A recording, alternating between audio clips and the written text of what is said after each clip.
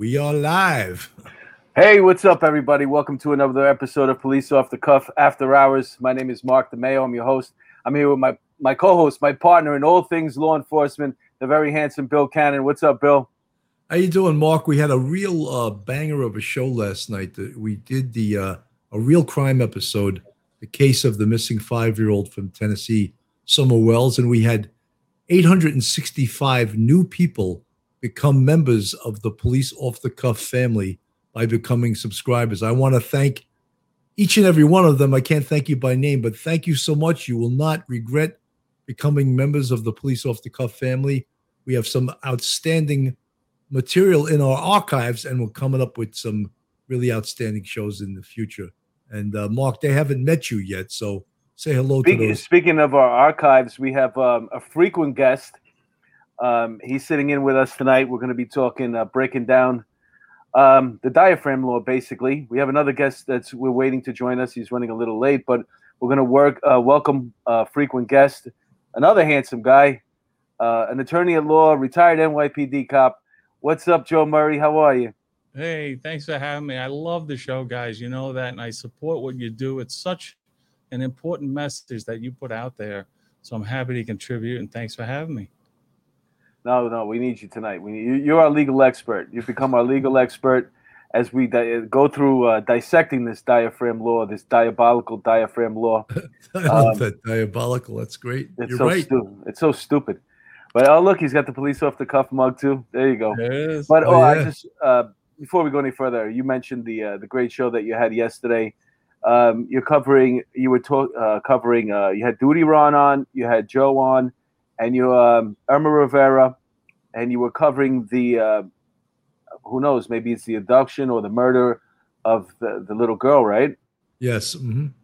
What's her name? Summer? Her name is Summer Wells, and she's Summer. a 5-year-old girl who's been missing now for 3 weeks. And there's a lot of speculation that her family could be involved, specifically her mother and father. And it's a little bit complicated, and I can't go into it again right now. But it was we're hoping that the girl returns home safely. But right now, it's. I'll tell you how I heard what happened was because my girlfriend was. I don't know, she's a big fan of crime, true crime, and she listens to those podcasts. And I woke up this morning, and I heard your voice, like on the other side of the bed. And I'm like, what the hell? What? I thought it was that. I didn't sleep over either.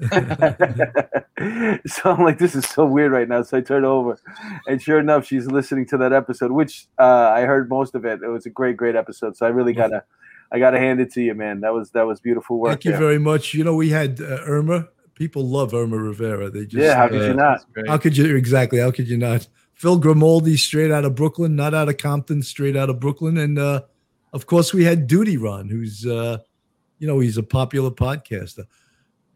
For today's episode, guys, I'm just going to show the fans and the non-police personnel out there a little video that shows what the diaphragm law is, or shows someone in motion trying to make an arrest and putting their knee into the back of a perpetrator.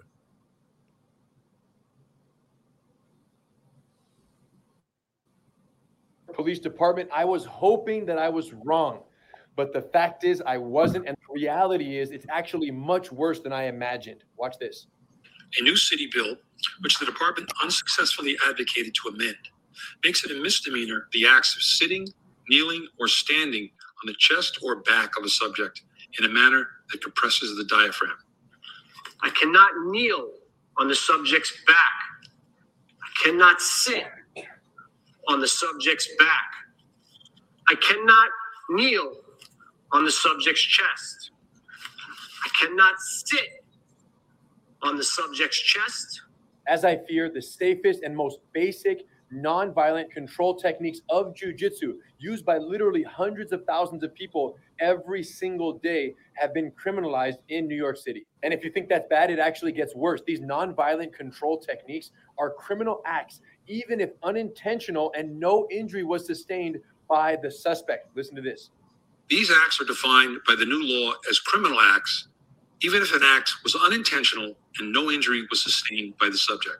I don't care who you are. If this doesn't concern you greatly, let me put it into context. Even the best police officer in the history of New York City, someone who only arrests absolute criminals and someone who spent years and years and years developing a jiu-jitsu skill set so that they could effectively control an unruly and even violent suspect without causing any harm to the suspect or to themselves in the process. That police officer will face criminal charges if they put their nonviolent skills to use. Maybe you're a civilian and you don't see any problem with this. Well, let me explain this crystal clear. By criminalizing nonviolent control tactics, you are encouraging violent tactics sooner than necessary. So impact weapons, baton, pepper spray, taser, fists, punches, strikes, all of these are going to be encouraged and authorized before the use of a nonviolent mount position. Listen, you guys, if I was going to get arrested, I would rather be arrested 10 times to 1 by an officer who knows jiu-jitsu, knows how to control someone nonviolently, than the officer who is so fearful of using these nonviolent control tactics, so fearful of touching someone's diaphragm that they instead go to a taser or prematurely to a firearm in order to control someone during an arrest. Now, there are some good measures in this bill, but this one in particular regarding the elimination of the most basic nonviolent control tactics is an absolute disaster. But it shouldn't come as a huge surprise to any of us. This is what happens when critical policing decisions are made by a room full of suits at city council, none of whom have ever been arrested or ever been into a real street fight. And here they are deciding the future of policing in New York City. I've spoken to several officers in New York City, and morale could not be any lower. Many of them are considering early retirement because it's just not worth it. Even if they arrest someone perfectly and effectively and justifiably, they could face criminal charges. What do you think, Joe? He just hit it right on the head. And I'm just thinking about all the arrest situations where I had to use force. I mean, I was trained as a boxer. I'm not in jiu-jitsu, so I'm less inclined to use these types of restraints.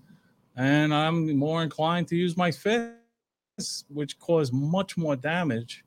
And if I was properly trained in these jiu-jitsu restraints and they were legal, I think the public would fare so much better for police officers to use these, constraints. But he mentioned something that was very interesting in that they're more likely to go to the taser, the firearm, but they also mentioned the nightstick, which I don't even know if anybody carries anymore. That thing is. Yeah. When we came out of the academy, they handed us a bunch of stuff. I remember I got a flapjack. What was that called? The blackjack? Yeah, it was the billet, that little thing, the billet. Well, no, but they also gave you that thing. It was lead. It was you put it in the palm of your hand. Yeah. Well, that was a slapper. That was illegal. that didn't come from the academy. No, you got that from the black market.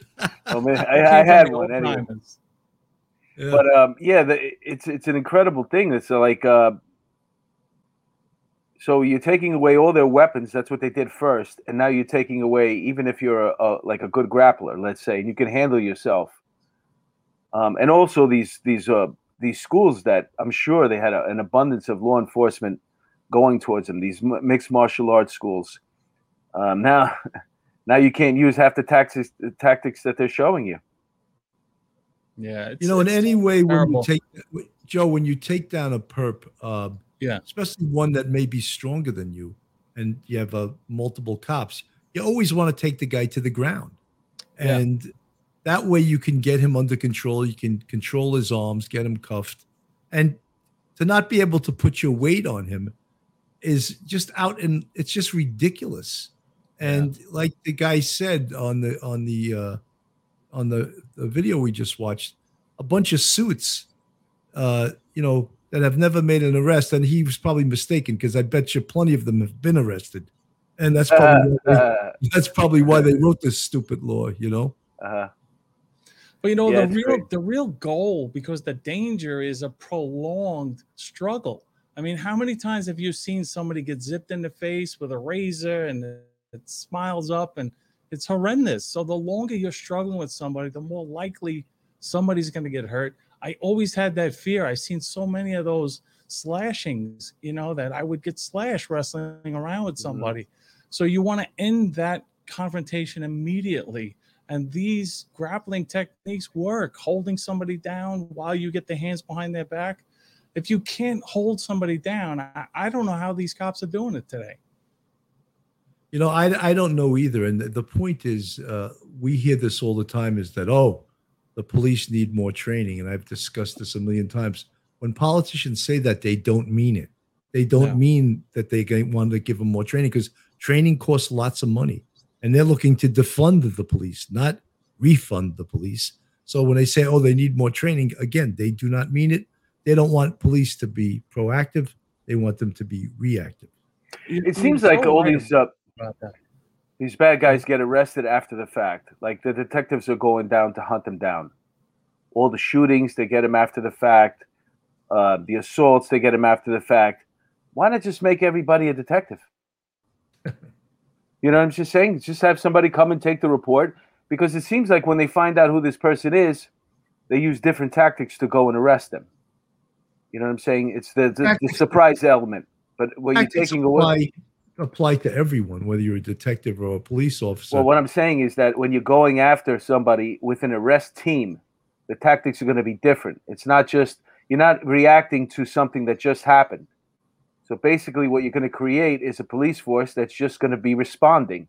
They're not going to be proactive. If something happened to you, we're going to wait until it's over, let the bad guy get away, and then we're going to start our process, which is investigating who it was, getting an arrest team together, and then going after them. I'm sure that's what they want, Mark, but your conviction rate is going to plummet, because when you can apprehend someone right on the scene, that helps, you know, the evidence of their being the right person, rather than picking somebody out of a lineup 2 weeks later and then apprehending them. You apprehended them on the scene. Yeah. And there may not be so many witnesses later on, but they're right there to do a show up, an ID, a lineup, if you do it immediately.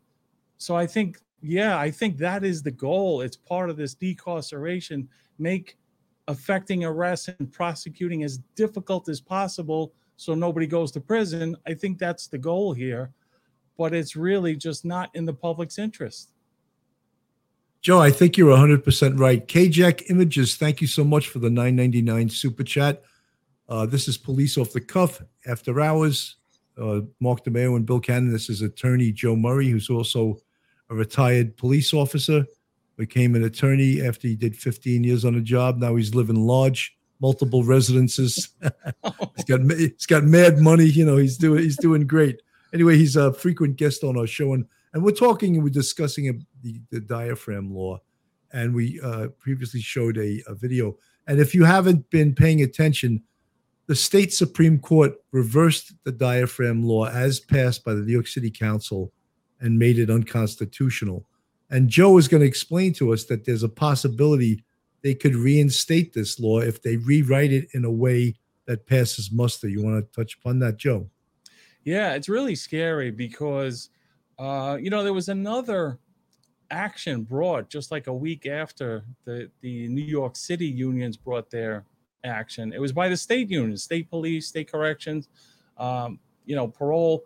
They all have to interact in the city, so they're just as much in jeopardy of running afoul of this diaphragm law as city cops and superior officers, detectives. So they filed the same action, and both actions they filed a preliminary injunction, which is a provisional remedy to try to just stay the execution of that statute until the case has been decided.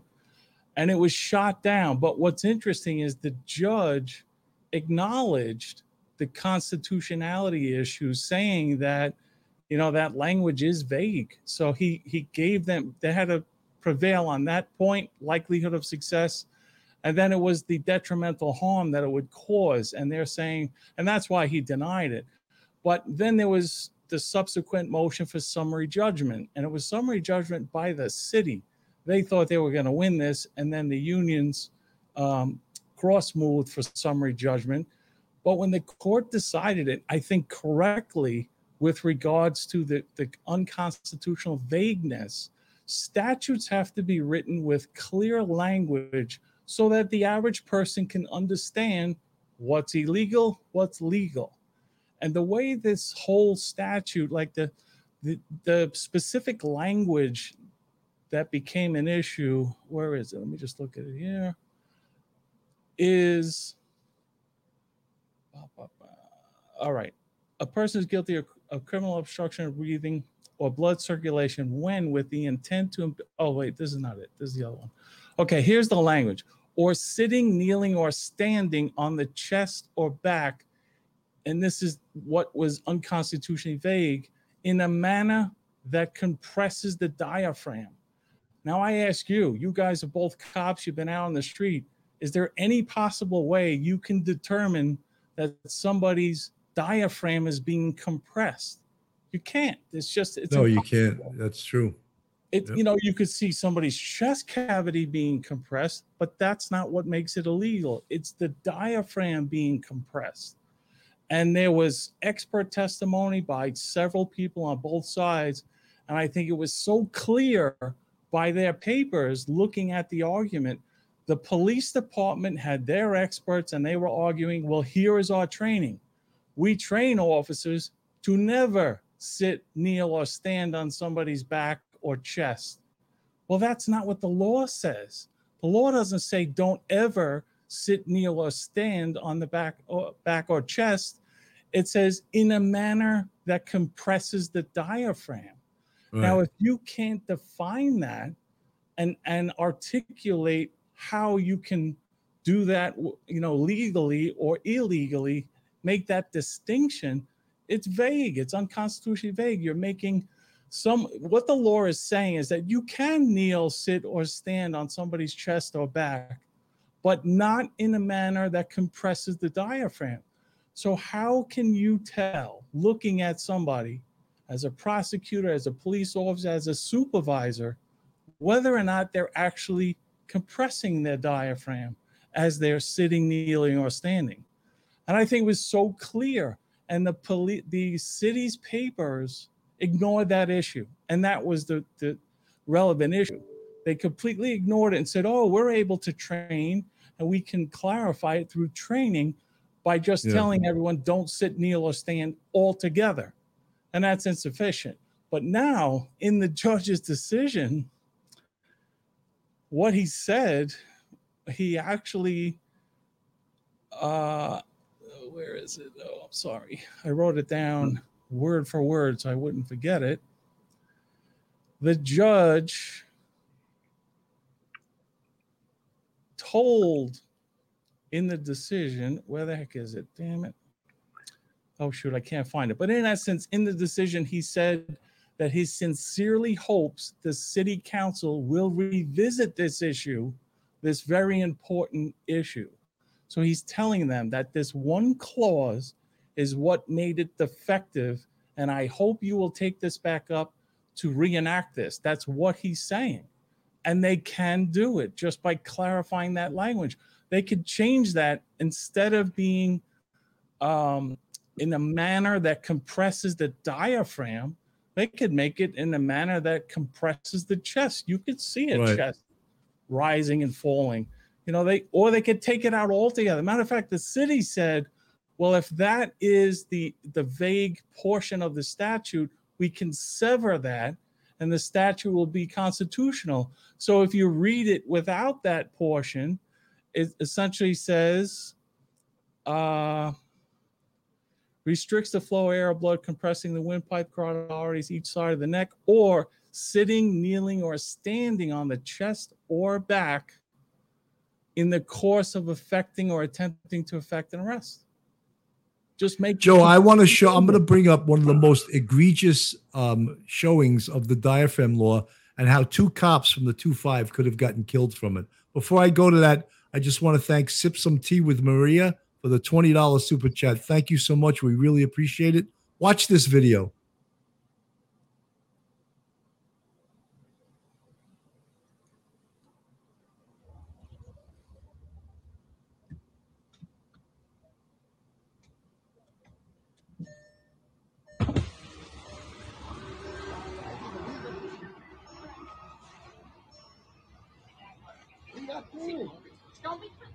Kneeling on the chest, right? jumping out grabbing me? Dude, don't move. Why y'all jumping out grabbing Don't me? move. We got Standing up. Now it's a fight.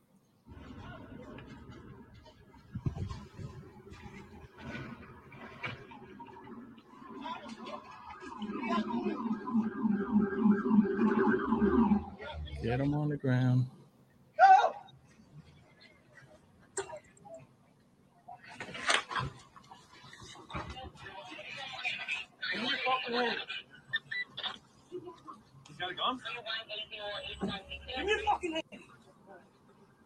This is such a good video because you even see this officer now holding the head. Or is he coming dangerously close to the neck? And Joe, my whole point is he's got a gun. He's got a look at gun. this. So their life was so endangered, and basically all four of them restricted his diaphragm. You want to lock up all four of them? Yep. Incredible.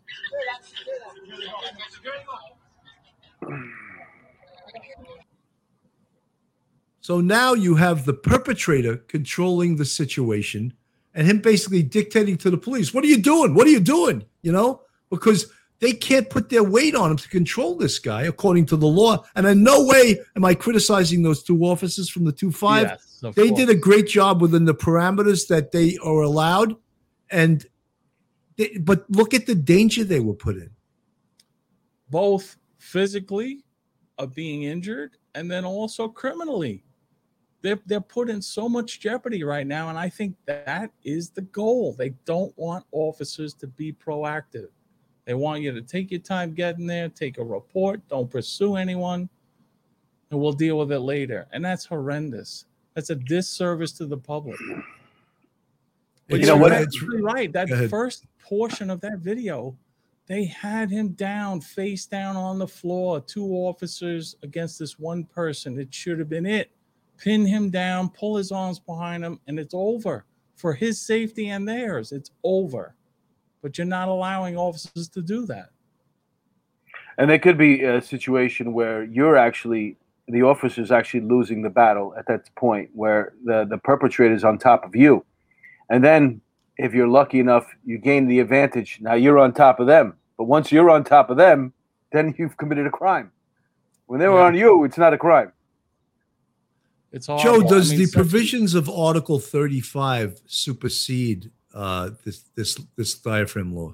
I was just going to say that Article 3530 of the penal law is the use of force by police to effect an arrest. And there is so many, the Attorney General's Police Accountability Act seeks to modify that. There's another bill in Albany that seeks to modify that. They want to change that as well, which is another reason, we didn't get into it yet. I was hoping John would be here, but there's another challenge that the unions made to it called preemption.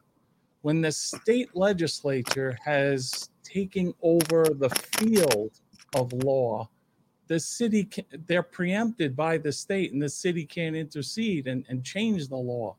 And I think that was one of their best arguments. They lost that argument, but they filed a notice of appeal, and I think they'll win that on appeal. There is just so much out there now between the governor's executive orders, the state legislature. They're passing bill after bill after bill, creating a new office in the Attorney General's office for police accountability and investigation. All these new laws about the police stats, reporting uses of force, the body-worn cameras now required, and the other uses of force legislation that has passed. I think it's clear that the state has preempted it. And when you think about it from a context of that other lawsuit, the state unions, corrections, police, they filed a similar lawsuit. When I read theirs, I read it a little differently because, okay, they're state officers. They have jurisdiction throughout the state police. And now they have to worry about what's the law in this city, what's the law in that city. I don't think it's fair to them. And I think that's why the preemption argument is so much stronger when you're looking at it from that capacity. Well, look at was it Yonkers PD that said that if something happens and the perpetrator goes back into the city, they're not going to chase him, Yeah. or vice versa. Yep. Just because the diaphragm law here, if you get involved in something, that officer that's not even in the law in his jurisdiction, if he was helping out, Nassau and Suffolk County too. It's good faith, right? These officers are helping and responding in good faith, which would have been protected under qualified immunity civilly. You know, they want to remove that. And now criminally, they're acting in good faith to try to assist officers who need help. And now they can't because of this. Joe, one of the things that has been said, and I want to get your opinion on this, is that a strong mayor can back off the city council, can say, no, we're not doing that. But de Blasio was probably the weakest mayor in the history of the universe, not just New York City.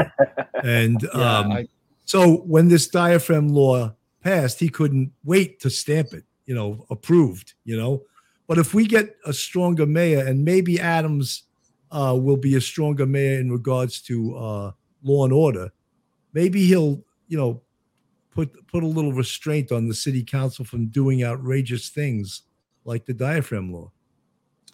It's just my unexpert opinion watching the city council. They love their little pet projects and all that, and they need the executive to pass these bills. So I'm sure there's a lot of bargaining and a negotiating that goes on. So yeah, a powerful mayor could be, or a strong mayor could be effective, and using his position, to advocate and negotiate, different bills or different language.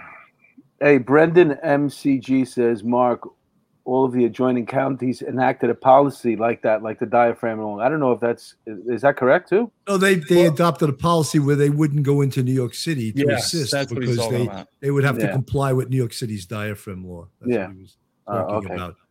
I thought they enacted the diaphragm laws and those other ones too. No. But the other thing is that when you talk to guys in some of the busier precincts, they say that a lot of the politicians in those precincts are saying they can't even believe that this law is enacted, and they wanted to overturn it. But then you see an awful lot of people that don't want to overturn it. You saw the 9 candidates for the Democratic nomination for mayor. The only one that maybe was against it was Adams. The rest of them were just tried and true, progressives. I use that word progressive because I don't want to use communist, but they were all for the diaphragm law. Yeah, it's really so bad and I don't even want to say bad for policing. It's bad for the public. Yes. Look at the crime spikes we're having all around. That's a contributing factor. Mm-hmm. I told you, I represented a guy in a 7.7 with the firearm, and I was just talking to the cop, on the side about it. He gave it up. There was no issue. There was no pursuit. And I said, look at this diaphragm law. What if this guy ran? He goes, if he ran, he would have got away. These cops realize that. That's a big Joe, issue. how about in Chicago where they're not allowed to chase? Yeah. How are those 100 shootings they had last weekend? How are they feeling now? 11 deaths. I'm telling you, because it's coming to New York too. Yeah. I want to go to a quick commercial, and then we'll get right back into this. Sure. Folks, if you're tired of living in the Northeast and you want to go down south for better weather, maybe less expensive housing, Carol Waters is a realtor down in Myrtle Beach, South Carolina. She was formerly a bartender for 20 years at the Fitzpatrick Hotel in Midtown. Her husband, Rob Mahan, was a NYPD police officer who rolled over to the FDNY. And together, they make an unbelievable team of real estate salespeople down in Myrtle Beach, South Carolina. In fact, they're $1 million salespeople. So if you're looking for a vacation home or you want to relocate, give Carol Waters a call, 914-261-6681, or you can email her at carolwaterssellsmb@gmail.com. If you're a cop and you get jammed up, or if you're a civilian and you get jammed up, whatever you need, if you need a lawyer, you can only go. Why not just get the best lawyer you can possibly get? JMurrayLaw.com. Our guest tonight, Joe Murray, is a great lawyer. He not only helps law enforcement, civilians. He'll take up any case that it's worth it. And this is his information right here. You got his phone number, and it's jmurray/law.com. Visit that website and put the number in your phone. Trust me when I tell you, screenshot if you have to, 646-838-1702. I call that phone number up once a day just to make sure that I have it on my speed dial on my cell phone, just in case something happens. I always want to call Joe, but I hope it's not for using him as an attorney. I hope it's to invite him on the show again, because he's, as you know, Mark, he's a huge supporter of police off the cuff, a huge supporter of the police, and a really fair guy that knows his job. And we're thrilled to have him here. Thank you, guys. Joe, we don't want to beat the diaphragm law. I was hoping John Monahan would be here, but he ran into some problems with traffic coming back up to Rockland County from Long Island. So I don't know if he's going to make it on the show. That's why it's so good that we do have you here. And one of the things I told you that we were going to talk about was it seems that everyone is panicking right now over gun violence. Voila, and not just New York City. As I said, Chicago on the July 4th weekend had 100 people shot, and 11 of those were killed, were homicides. New York City, I think last weekend had 26 people shot.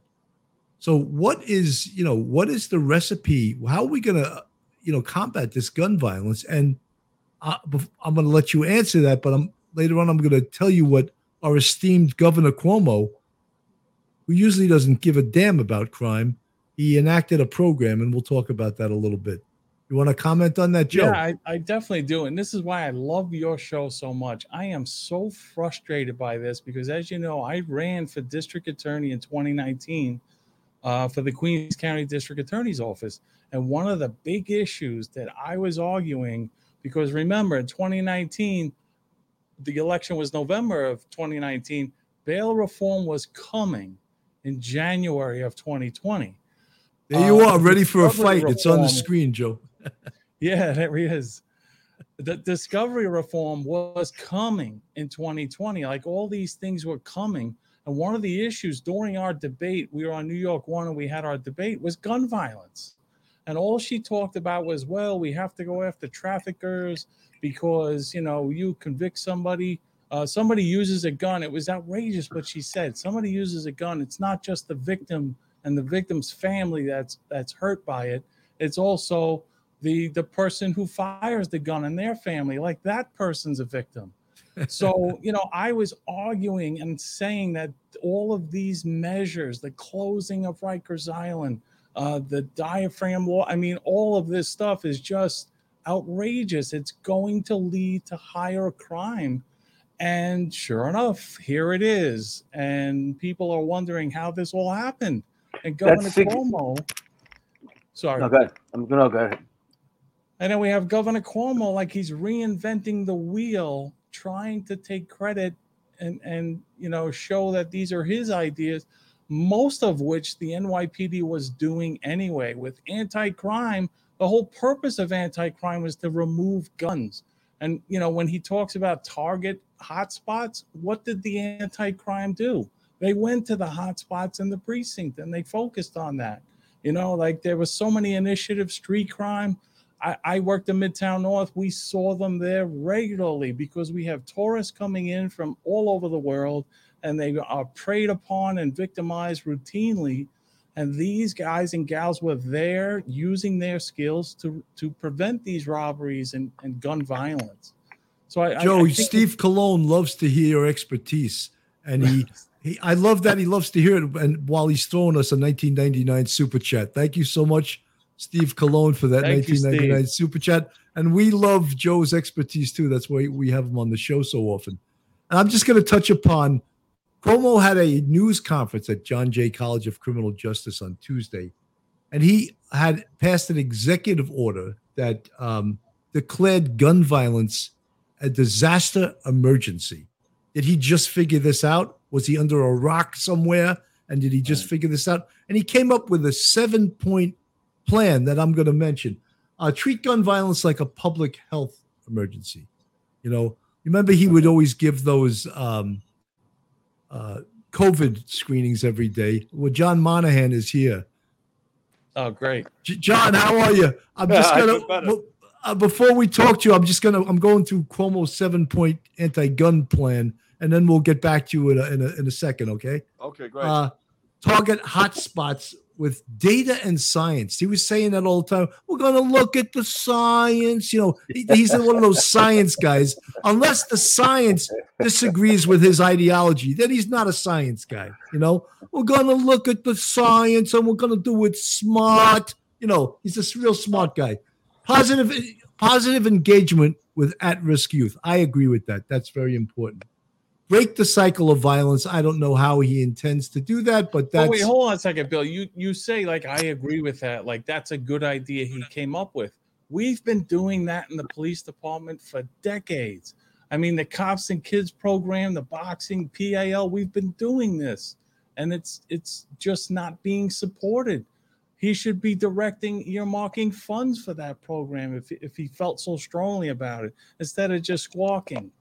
No, 100%. He cannot reinvent the wheel. Let me just get through these.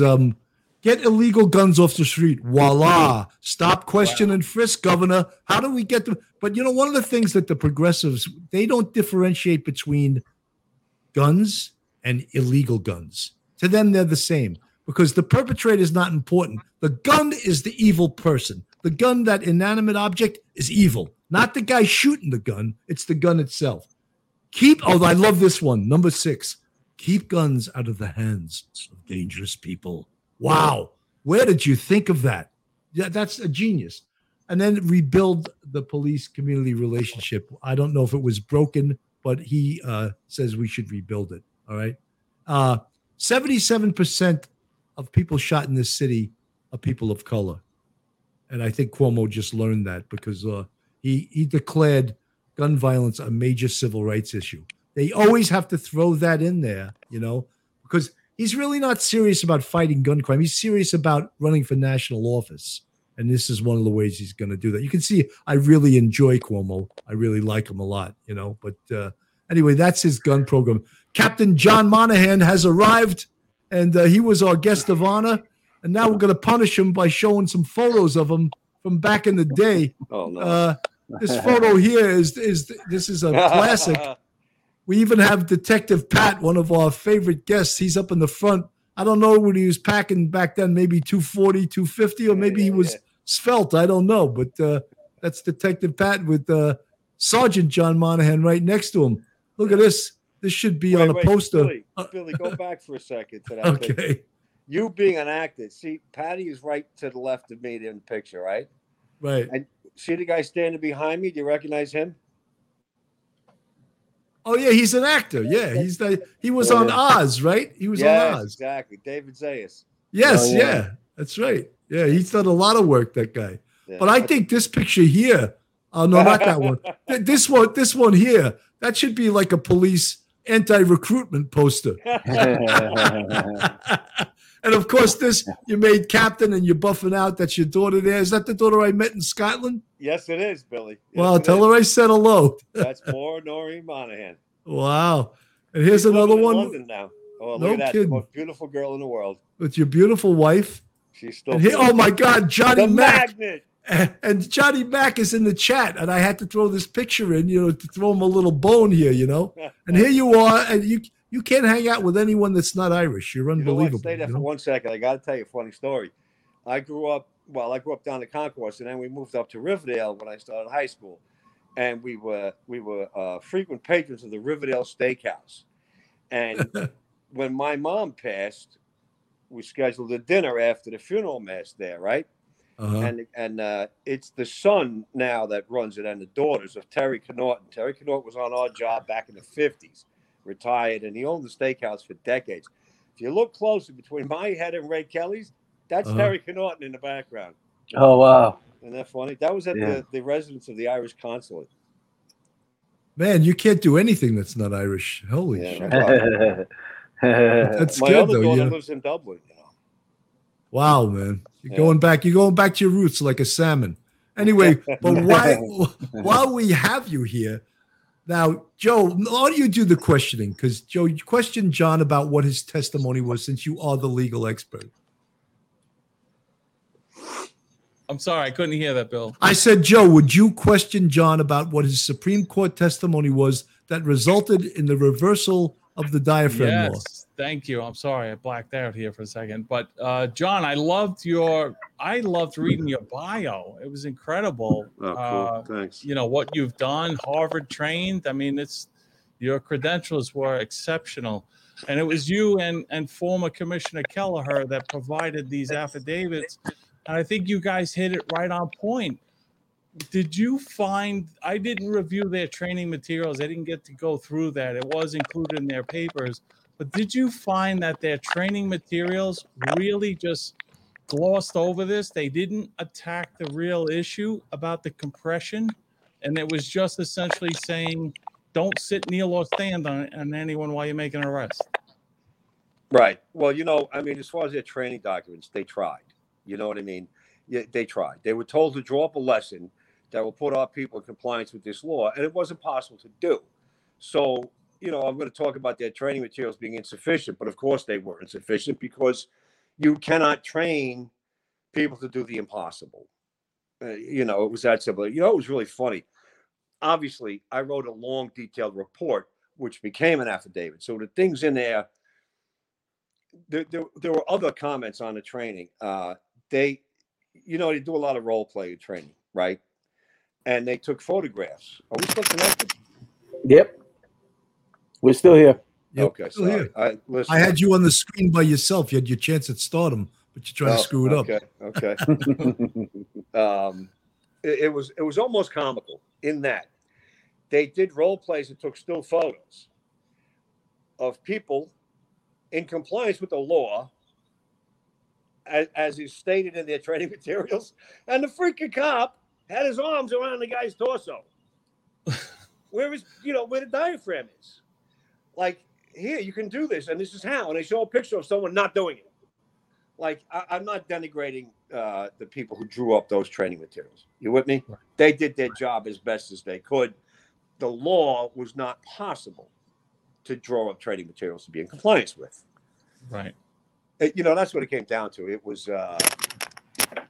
this was, and Joe, maybe you can square me away on this. I don't believe the New York City Council is a legislative body. They're not there to write. They don't write laws. They were out of their depth. They didn't know what they were doing there. I mean, it was so poorly written. You're so right. They really don't know what they're doing. They're not. No. They're not good at what they're doing when they write laws like this. But they are a legislative body, and they're allowed to write these, the administrative code, and that's what it is. So they have authority to do that. But I don't know if you had an opportunity to look at the preemption argument. The preemption argument, I thought, was just as powerful, and the judge ignored it. I think on appeal, because they did appeal that preemption argument, I think on appeal they'll win the preemption, and that preemption will prohibit the city council from revisiting this. As you may be aware, in the decision, the judge actually went out of his way to tell the city council to sincerely revisit this issue, to rewrite it so that it's constitutionally permissive. And that scared the hell out of me, because it's really an easy fix for them to do. In fact, the city, in their opposition papers, they were actually saying to the judge, okay, if you are inclined to find that phrase is unconstitutionally vague, just take it out, which in effect would have made it completely illegal to sit, kneel, or stand on the chest or back of anyone while you're making an arrest. Here, at least they had the qualifier without compressing the diaphragm. The problem is it's an impossibility. You're 100% correct. There is no way for you to determine by looking at it as a police officer, a supervisor, how do you enforce it? You can't tell if the diaphragm is being compressed. Joe, if I could just stop you guys for 1 second, and John I'm sure he will reiterate and have similar experiences. When I was a sergeant on patrol, there were many times when I would get a cop off someone's back who was already cuffed say, get your knee out of his back. And sometimes they'd be pissed. What do you mean? So I'd be like, dude, his chest can't compress. He's cuffed. Get your knee off his back. Now you don't have to worry about putting all your weight on him. But to initially get him cuffed, you need to do that. That's the real remedy, to have other officers who are and supervisors who can, when they witness something that's excessive, restrain you. But that video you showed was so on point. They had the perp on the ground, face down. If they would have just froze him and pulled his arms behind his back, they could have had him. But they was, unable to, because I think the fear of running afoul of this law by, compressing the back, it's just too dangerous. Those phrases, compressing the back, kneel, stand, sit on someone, have been in the patrol guide for a couple of decades now. To criminalize that is ridiculous. Billy, you said something interesting that, 20, 30 years ago, you were pulling cops off people who may have been sitting, kneeling, or standing on somebody. We have evolved. The NYPD has evolved in its training, its practices, and the way we do business like no other department. When this defund the police thing started out in the Midwest, and then it rolled in here to New York, and it was a couple thousand people, in front of City Hall on the eve of the budget passing June 30th of last year. I could not believe that the city council went with them against the wishes of their actual constituents and passed this insane law. You're talking about Cuomo and the gun laws. They never check with their actual constituents. The people who live in these neighborhoods who love us and appreciate the job that we're doing. No one checked with them. The law was so poorly written, and I don't believe it was done on purpose. They had to know it wasn't. You cannot. It was horrible. There was no intent. There was no mens rea. There's no result of an injury required. It's just like a strict liability law. Yeah. Whether or not an injury is incurred. It's horrible. I just want to ask you, the patrol guide section you're talking about, I believe there was other qualifying language like unless absolutely necessary. Right. There always is. Yes. They eliminated that. They said in no certain terms, sitting, kneeling, or standing that compresses the diaphragm, which is impossible to know. Right. Well, the diaphragm was never in a patrol guide. That's ridiculous. I'm talking about the you law need an now. X-ray machine out on patrol with you. John, but one of the Captain Monahan, we go a long way back. I worked with him in the 2-6 in 1990 I got promoted. He got promoted 6 months before me, and he was already in the 2-6. And then I think you went to Manhattan North Task Force after that, right?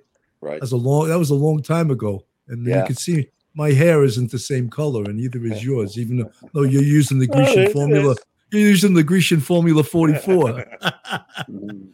I didn't mean to out you. But anyway, one of the things we would hope is that these city councils, the mayors, the people that are trying to legislate would ask the experts whether there is any feasibility to what, but they don't. They're so arrogant that they ask no one.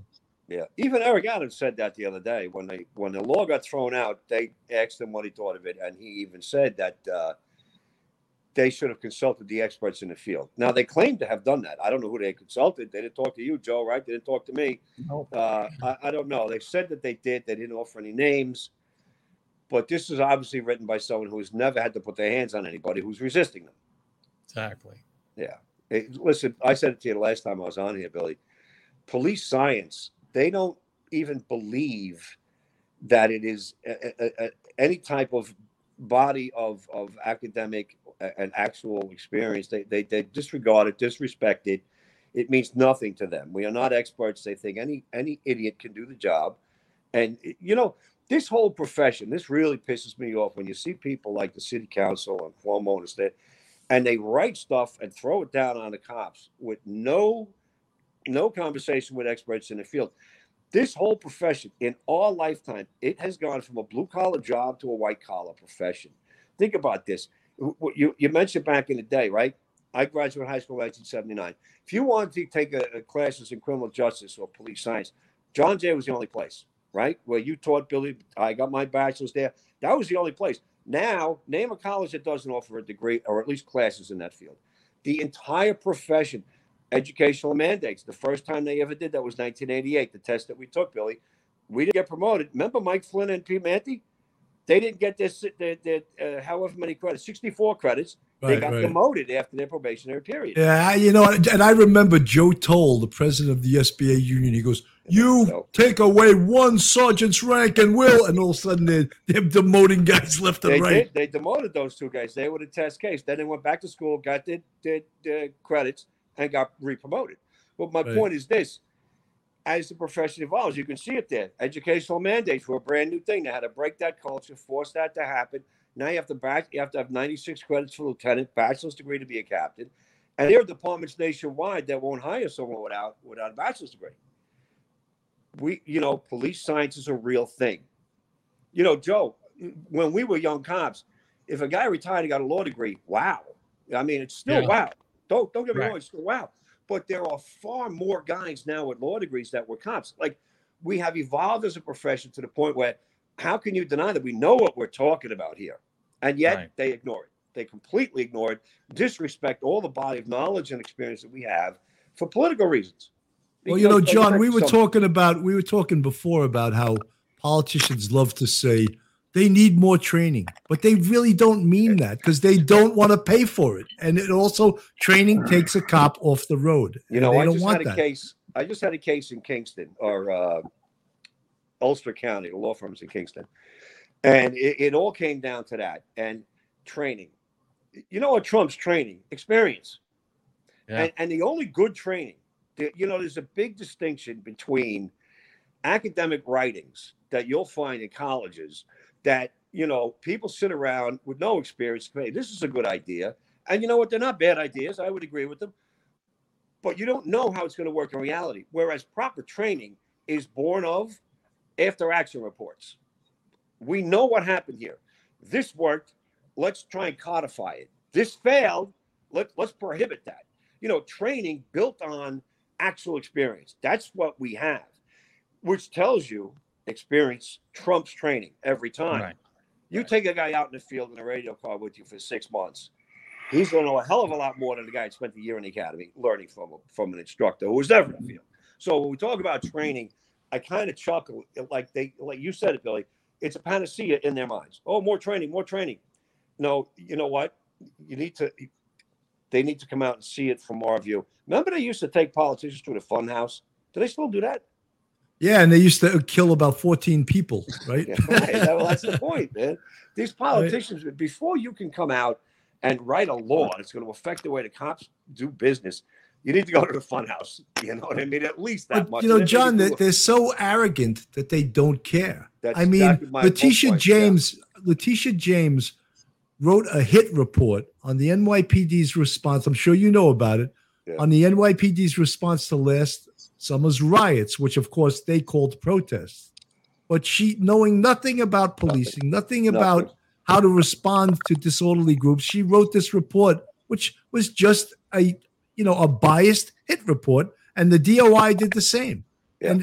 And they didn't have the people of quality, of knowledge, of knowing the profession that could, Well, they were readily available to them, but they ignored them. That was just. Of course they do. That's the arrogance of them. Yeah. Well, they can get away with it.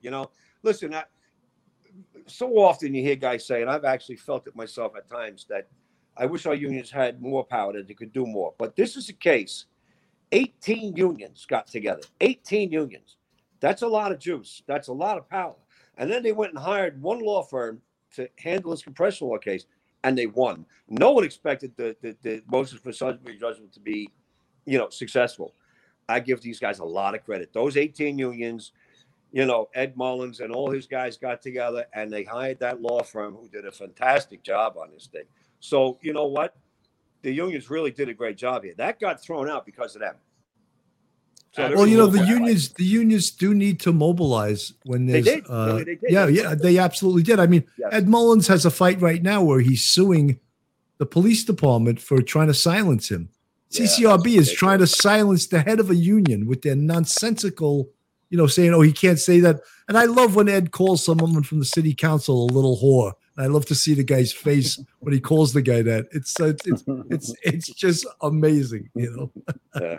Yeah, but you're so right. I mean, what they did was brilliant. I read their papers. It was you know, you read it. It was so logical and made sense. I'm disappointed in the preemption argument. I think the judge just, you know, didn't get it. There's What is clearly the Joe? I'm not clear on what that means. The preemption argument. Oh yeah, preemption is the state legislature. If there's two ways to preempt. You could do field preemption. In this area of law, we are supreme. We only have the right to legislate here. Okay. And then there's conflict preemption. If the state, who's the higher authority, if the state enacts a law and the local jurisdiction enacts something in conflict, it's stricken down because they have supremacy.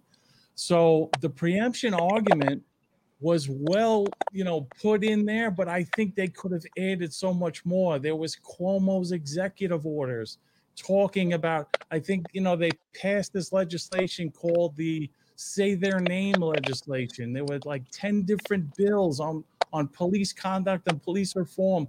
They enacted two more by legislation, two more offices under the authority of the what do you call what's her name? Letitia James, the state attorney general. Two more offices under the attorney general to now look into this police conduct and misconduct.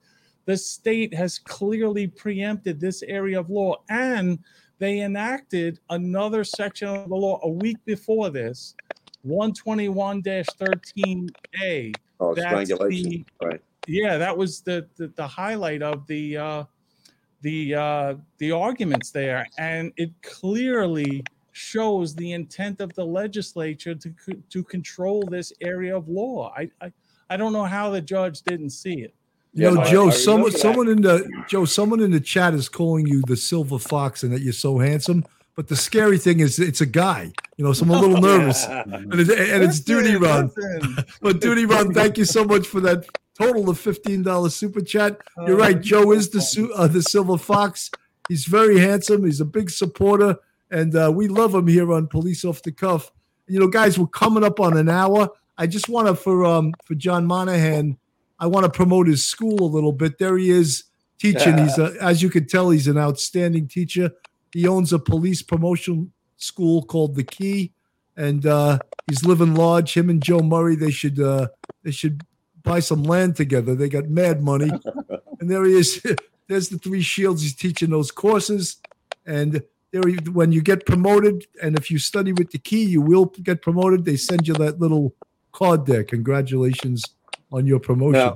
Now, Billy, don't forget about my novels. The last time I was on here. Oh my God. I can't even, you know, something. I got to do more promotion for this guy. Then let me see. Where I got your novels somewhere. Head on is one of the. Not that one. Not that's. Okay, here's the other Guns of Antwerp. That one. That's the one. Yeah. How do you say that? That's the first in the series. The Guns of Antwerp. I don't have that Head book. On is the first. Now bring up Guns of Antwerp. I don't have the picture. I'm sorry. But I'll say it. The Guns of Antwerp. Hey, do you own a car wash or something I can promote too? What else do you have? Holy shit! Where do we find these books? I promote his books. I tell everyone he's a great teacher. Anything else? Are you selling anything out of your yard? What do you got? Got a garage sale coming up? Where do we get the books? On Amazon? Yeah, or Barnes and Noble. Yeah. All right. The Guns of Antwerp. John, you're a really smart guy. I know you and this is the Irish connection from the Bronx. In fact, I'll mention his name. Joe Kane is my accountant, and they're asshole buddies too, Joe and John Monahan. And it's the Irish connection from the Bronx. And I never knew that Irish guys were that smart till I met these guys, you know. And I was like, oh man, these guys are pretty damn smart. I mean, you know, maybe I'll hire Joe Kane as my accountant, and I've never regretted it. Captain Joe Kane. Finest Financial. On stage in the Monkey Barrel on the Royal Mile in Edinburgh. I met his daughter in Scotland. I was doing a comedy show over in Scotland, right at the Monkey Barrel, and he told me his daughter's there, and she came to the show. So it was great. It was great to see someone. But John, you're a real asset to the NYPD, and we're hoping that this diaphragm law is going to stay not a law. And, Let me ask Joe a question. I thought Sure. when the judge said, please revisit this more sincerely, I thought he was just throwing a bone politically, like, hey, I'm a Democrat. No hard feelings. But that was a sincere thing. And then do you think they're going to revisit it? I really believe that this judge was almost apologetic. That's what it because sounded it was like. so obvious by your testimony, and it was former Commissioner Kelleher also put in an affidavit. It was so clear, and they had medical people testify that Right. you cannot tell if the diaphragm is going to be compressed by this. There's no way to really. So you think he was sincere when differentiate. he told them to revisit it? Absolutely. Because don't forget, the city's opposition, they said, okay, Judge, even if you are inclined to find that to be vague, strike that, and then it'll be fine the way it is. Leave the law intact. And he made a comment that said, I want to make note that nobody objected to the first part of the statute, which is the restriction of the neck, the arteries, and the breathing, obstruction of breathing. Nobody objected to that at all. So he's almost saying, like, just make that little fix and this will be good. You got it. Joe, it's one of the bad things. And John Billy, I'm also. sorry. I got to take off. We're losing power. Verizon finally answered the phone. I got to pick up on this. All right, listen, we'll have to have you back in the future. Joe, But great being here, and thank you. Same here. Thank you. all right, John, we'll see you the next time. You can tell he's a brilliant guy, but he just he went to Long Island. Whenever you drive out to Long Island, you never know when you're going to come back. Because I'd love to continue the conversation with him though, because there's a couple of things in his affidavit that I wanted to talk to him about. But great work. Duty Ron says he gave us another $10. He said, Bill, with all the money that captain has, he has to buy a tried and true microphone. But really, I want to just don't skip over this. The unions all came together. State unions and the local unions all came together. They filed this thing. It was brilliant. Everyone working hard this is how we're going to make things better, by coming together like this. And it's not over. And there are going to be other fights to come with this and other areas of law. But I love to see that collaborative working. Well, Joe, the police needed a victory badly because we've been taking it on the chin for 2 or 3 years now. And this was a sorely needed victory, and we'll take it. We'll take one in the win column, We'll definitely. Yes. Black Rose, thank you for the $2 super chat. We appreciate anything. Pennies, nickels, I don't want to get carried away. But thank you so much. As I said, the police, we needed a victory, and this was a victory. Now we got to work on qualified immunity. We got to work on the defunded And we got police to work thing. on getting people into office. We have to focus on these elections. I love that you guys are politically involved and trying to promote certain things. We have to get the electorate out. They got to come out and support good people so we can make changes. We want to improve the city. We want to improve our quality of life. If we sit back and do nothing, these maniacs are going to ruin everything. 100%. Mark, any final words? You want to promote comedy? You want to promote us? Well, I'll be at the Eastville Comedy Club if you're in Brooklyn tomorrow night, 8 p.m. showtime. And that's pretty much it for this weekend. But right now, thanks, Joe. Thanks for coming in. And once again, you're beautiful. And, Duty Ron wants to promote the fact that he gave me this microphone, this Blue Yeti. He wants to promote it is a beautiful mic. Yeah, Duty Ron, thank you so much for the mic and all you do for us. Fuzzy Doxy, thank you so much for the $4.99 super chat. Guys, I have to mention, last night we did a show on the missing 5-year-old girl from Tennessee, Summer Wells. She's 5 years old. She's been missing for 3 weeks. It's a heartbreaking case. But we had a superstar NYPD panel, Irma Rivera, Phil Grimaldi, Duty Ron, and we took on the issues in the case, not criticizing any of the investigators from Tennessee or anywhere else that's working this case, but just giving our input with our background. And don't you know, we gained 865 new subscribers for the Police Off the Cuff family. And Thank you guys so much. Oh, that's the best we've ever did in one night. And, we continue to grow this channel, and we're going to do some real spectacular things. We have a website now. We're coming up with a membership channel. Of course, we have our Patreon with the 3 different levels. And again, all you people that are Patreon members, thank you so much. That really keeps us afloat. And you people are giving us the super chats. I can't thank you enough. And as I said, 865 new subscribers to the Police Off the Cuff family. And we really, really appreciate that. Bob Starkman is in the chat. He's great friends with Joe Pistone. They buy their sunglasses at the same store. I think Joe Pistone gets them from the FBI equipment section. He's got a new pair of sunglasses for every day. And Bob Starkman said, "Great job, you guys." And Bob, told me you were under the weather yesterday. I hope you're feeling better. Mark, any last words before we sign out? No, it was a great show. Thanks, Joe. John's gone, but he's always great too. And what do we got coming up next? I'd have to look at. Oh, actually, we have this Monday, Bert Ross, who happens to actually be my wife's uncle, who is he was the mayor of Fort Lee, New Jersey, at the age of 28. He was offered a $500,000 bribe for the mob to build a supermarket, a big mall, and he got wired by the FBI. A fabulous story. So we're going to have Bert on this Monday. That's exciting. And we're all doing, Mark and I are doing shows for our Patreon, just specifically for our Patreon customers, so that they don't feel that we're leaving them out. And something, we'll even just go on the Patreon and talk to you about current events of the day. Anyway, I'm Bill Cannon, and for Mark DeMeo, and of course, Joe Murray, our biggest benefactor fan. And he seems like he's on more podcasts than anyone else these days. And he's doing a great job. Folks, thank you so much for listening, and a good night. Good night. Good night.